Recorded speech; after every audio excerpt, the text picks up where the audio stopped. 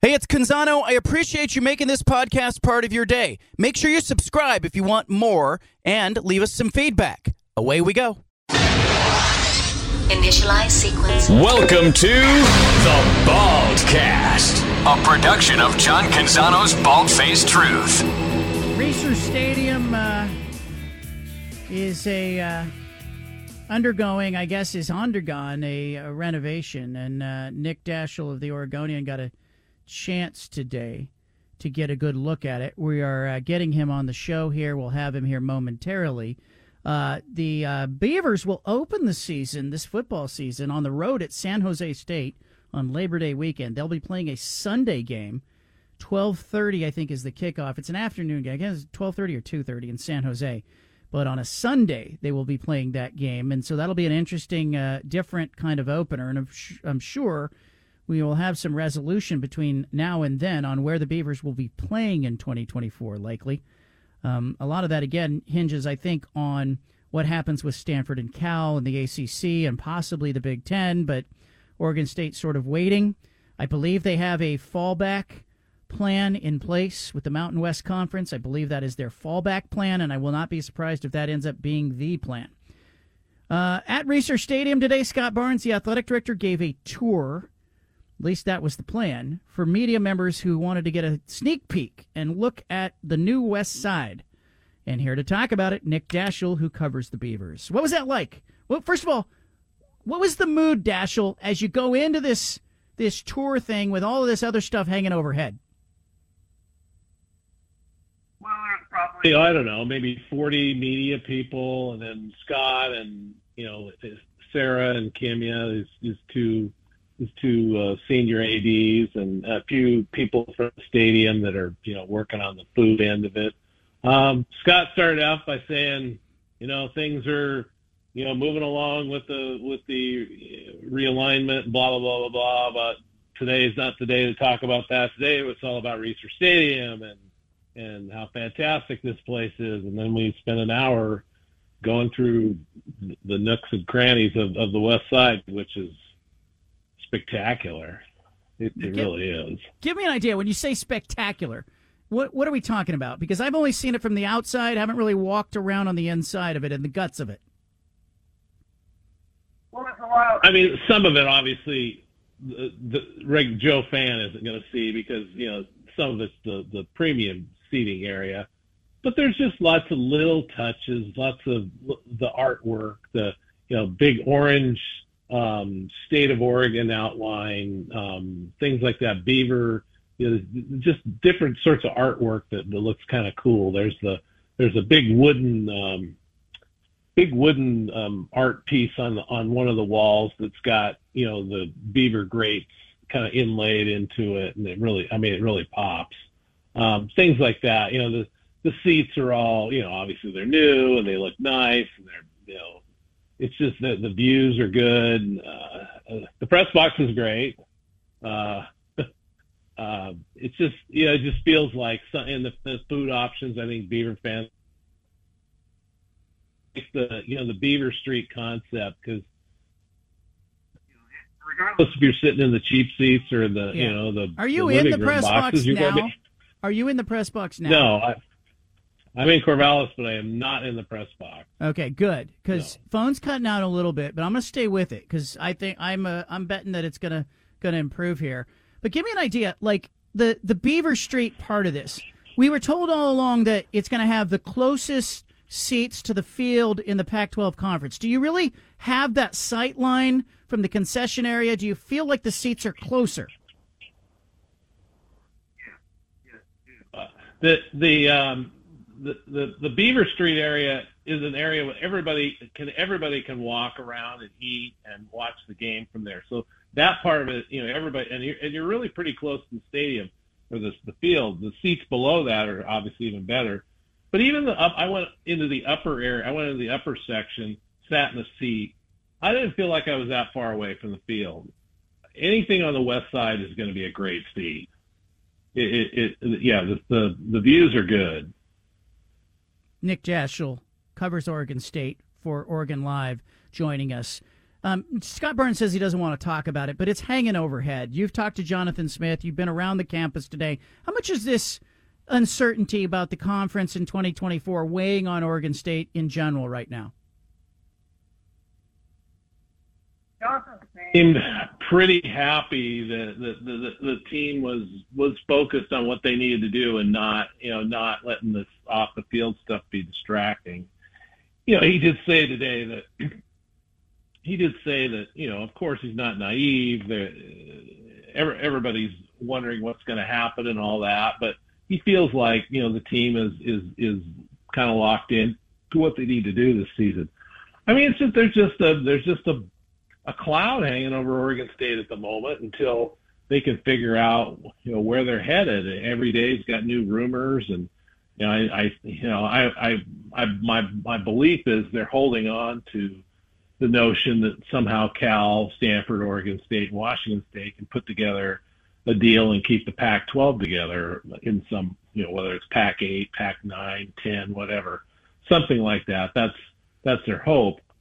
I mean, it's starting to seem a little bit far-fetched, but I mean, until that door is closed, I think they got to keep trying it. And as you've been saying, the Mountain West is the backup option, and I guess there's this other option with the AAC, although I don't know that that's really going to work out. But yeah, it just feels like, a lot of uncertainty. I don't know how to say it. It just feels even crappy for somebody like me. I mean, I just I don't know what's going to happen. I keep reporting on it, but it's like the whole world is kind of turned upside down at Oregon State, and you kind of feel for these people that had all this momentum going, and all of a sudden, they don't know where they're going to go the next minute. Yeah, what they ought to do is go to Hawaii. Just take a vacation, 2024. Just go, hey, we're going to go play in Hawaii. We'll be an independent. We'll be on the beach waiting for you. Nick Daschel with us talking about Oregon State. The Oregon fans and Oregon administration, are talking about continuing to play Oregon State in the rivalry game. Do you get a sense that there are logistical problems with Oregon and Oregon State being able to meet on a football field in 2024 and in the short future beyond that?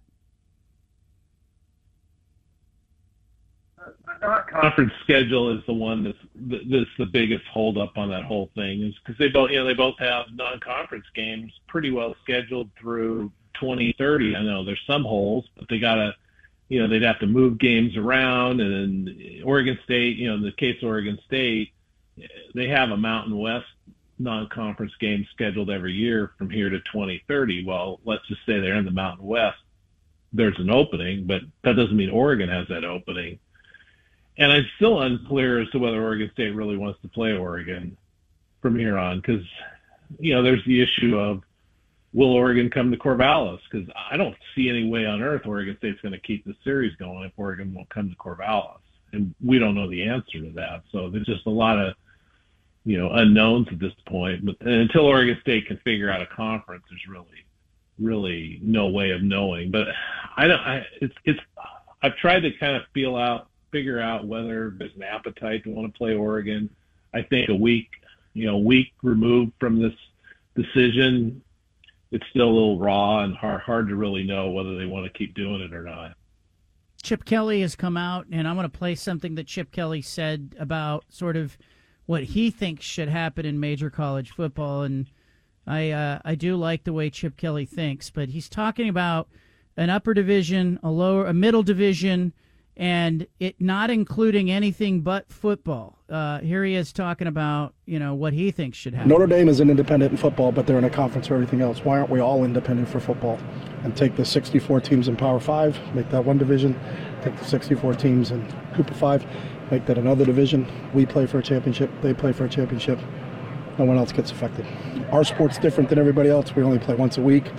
Travel's not a big deal for football, but it is a big deal for other sports. So. He's spitting some truth there, is he not? He's spitting what I've been saying kind of all along. Football's got to splinter off from the other sports, don't they? It just makes too much sense. What is the holdup, John? I don't get it. What is the holdup to splitting football off from everything else and keeping the conferences together in every other sport? I think two things. I don't know why. I think they're worried that if they split football off, that it makes it easier for football players to say, we want to be employees, we want to be paid, this is different, this is not under the NCAA umbrella. And then secondarily, how do you fund those other sports if you don't have the revenue from football to fund it? Like Stanford fosters and creates more Olympic medals than any university in the country, but they use football and Pac-12 revenue to fund the Olympic programs. And I thought, Pat Forty had a great piece about, hey, is it going to hurt America that there's no Pac-12 conference? Because Stanford is producing swimmers, divers, volleyball players. It's really interesting. Somebody needs to put the brakes on it and talk about it. I think you're 100% right. I mean, so they split football off from everything else, and each school makes whatever revenue they make off it. Are people saying that they wouldn't use that to fund the other sports like they are now? That doesn't make any sense. I mean, I don't know. There's got to be. I don't know. There's just so much of this that doesn't make sense. But yeah, I mean, I'm of the mind even that you take football and move it away from the Title IX stuff even, and that's what holds up. I mean, there's so many the sports imbalances because of the football numbers, the 85 scholarships, that they got to match them with all the women's sports. And I've always thought that football, since it is the revenue driver for everything, it ought to be separate from everything, including the Title IX stuff. But I'm probably alone in that thinking. No, I'm like, on a scale of 1 to 10, I agree, like with a passion of like 8.8. Like, I'm on that end of the spectrum as well, where I believe like football should be its own thing. There's some things to unpack, but, I have a very easy time, looking at it and going, okay, this isn't like a 50-50 proposition. This isn't like a 5 on a scale of 1 to 10. I'm way over on that side where Chip Kelly's on, and I'm going, hey, why not? Why aren't they doing this? Daschel, before I cut you loose, Oregon State will open their home stadium. I believe it's UC Davis is that home opener. Do you expect some electricity at Reser for that opener, or will that electricity come maybe on the Friday night when they play Utah, or later in the year when they host Washington? And what do you expect? Oh, I mean, there's going to be a buzz for the UC Davis game just because of the newness of the stadium, but I don't sense we're going to find out what Reser is really capable of until the Utah game, and especially if Oregon State's 4-0. I mean, if Oregon State's 4-0, it's a Friday night. That's when we're going to find out just how loud and what a home field advantage Reser Stadium could be. But there'll definitely be some buzz. Is it 11 out of 12 that Oregon State has won at home? Is that right? 11 out of 12, last 12. Just the USC game last year was the only one they lost in the last 2 years. Wow. So. Yeah. All right, Daschel. Yeah, go ahead. Finish. I remember what I was going to say. I was. All right. You're getting old. I'm standing here trying. I'm just standing here trying to find a place in this room that I can that don't lose me. So I'm standing in the middle of a room. Yeah. You're solid. You're solid. Daschel, I appreciate you, man. Thank you for joining us. All right, we'll see you. There he is. Covers Oregon State. Lot to unpack there. Lot to unpack. He's standing in the middle of his room. He should set his phone up and do a TikTok while he's talking to us. I don't know. For the kids. Did you know I have a TikTok channel? Do I call it a channel? Do I call it an account? What do we call it? TikTok? What do the kids call that? I think it's just you have a TikTok, right? I have a TikTok. I just put videos and stuff on it. And, if I'm at a stadium or whatnot and I see something interesting, I'll film a video. I'll put it on the TikTok. You can find me there if you want to. But Nick Daschel doesn't have a TikTok. He's in this room there, apparently staying there in Corvallis, as he's covering the unveiling of Reser Stadium. All right, we have so much more ahead right here on the BFT. Who knows what could happen? Leave it here. Well, we got the Mega Millions coming up tonight. I don't know if you heard this. I'm not going to say it's breaking news, but I'm probably going to win this thing. I'm going to do what Scoot Henderson is doing. He's talking about winning Rookie of the Year. I'm just going to win the Mega Millions. That's it. Tonight, I'm going to do it. I'm going to win it. I'm not going to say anything about tomorrow. I'm just going to start tomorrow's show. We're going to go on like it's business as usual. I'll probably stop at the bank on the way, put the ticket in a safety deposit box. I'll probably call some tax attorney, say, hey, what do I need to know? I might drop all my socials, so if you see something like that happen, hey, Canzano's TikTok account has gone away. He's no longer on the gram. If you see that happen, might be a fair chance that I've hit the 1.55 billion mega millions. You also might see me buy the Pac-12. I might buy the media rights deal, keep it all together, restore the rivalries, give the middle finger, so to speak, to Fox and the rest of college football that's trying to pick apart the conference like a bunch of buzzards. But, it's all for a greater good. So, there's some philanthropy involved in that. But off the top of the show today, we took calls. And I got to tell you, I think our listeners, the listeners of this show, I always have said this. I think you're smarter. I think it says something about you that you're here. I think you're more intelligent sports radio audience. It's no knock on anybody else, but I tune into sports radio across the country as I travel. I'll get into a rental car. I'll put on some local sports show, and I always go, man, some of these shows are dumb. Like they just are, they're shooting for a low common denominator.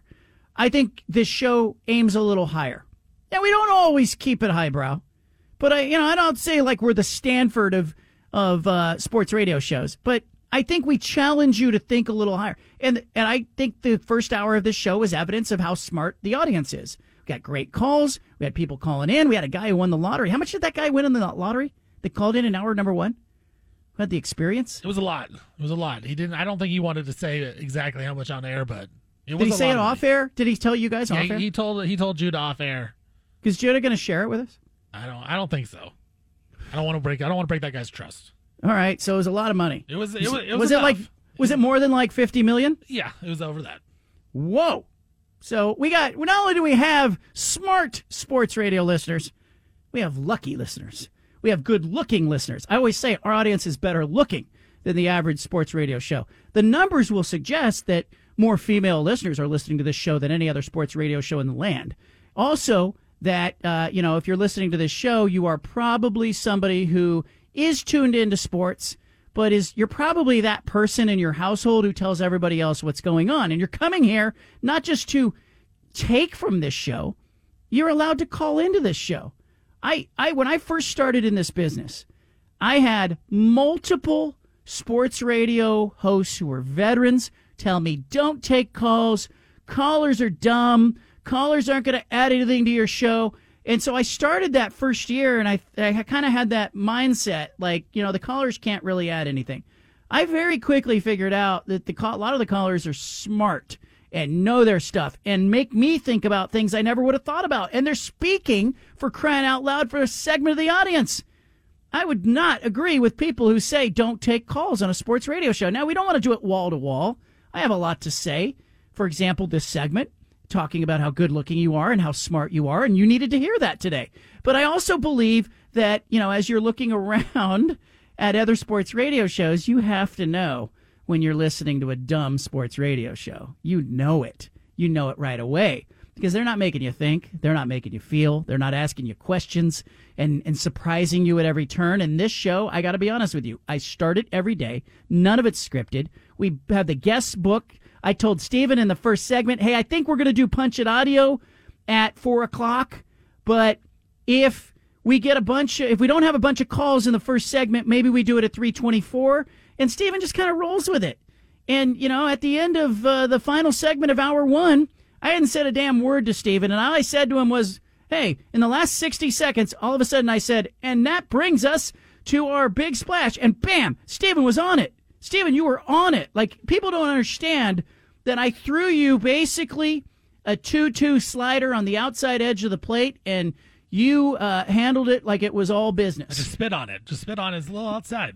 Yeah, didn't get the black. You were not thrown by that, and I don't think the average person realizes the degree of difficulty, and that somebody who's sitting in your seat who wasn't smarter, who wasn't paying attention more, who wasn't on the ball more, would have missed that, and it would have been a called strike 3. And instead, you just you spit on it or you hit it into the right center field gap, whatever we want to say the metaphor is today. But what I'm trying to get at here is you added. We interrupt this broadcast with a special announcement from the Bald Hey, Faced sorry to Truth interrupt the Headquarters. podcast, but if you want to listen to more of the Bald Faced Truth Radio Show, including more of this segment that you're listening to, make sure you subscribe on SoundCloud and iTunes to the Bald Faced Truth Radio Show. Thanks for listening.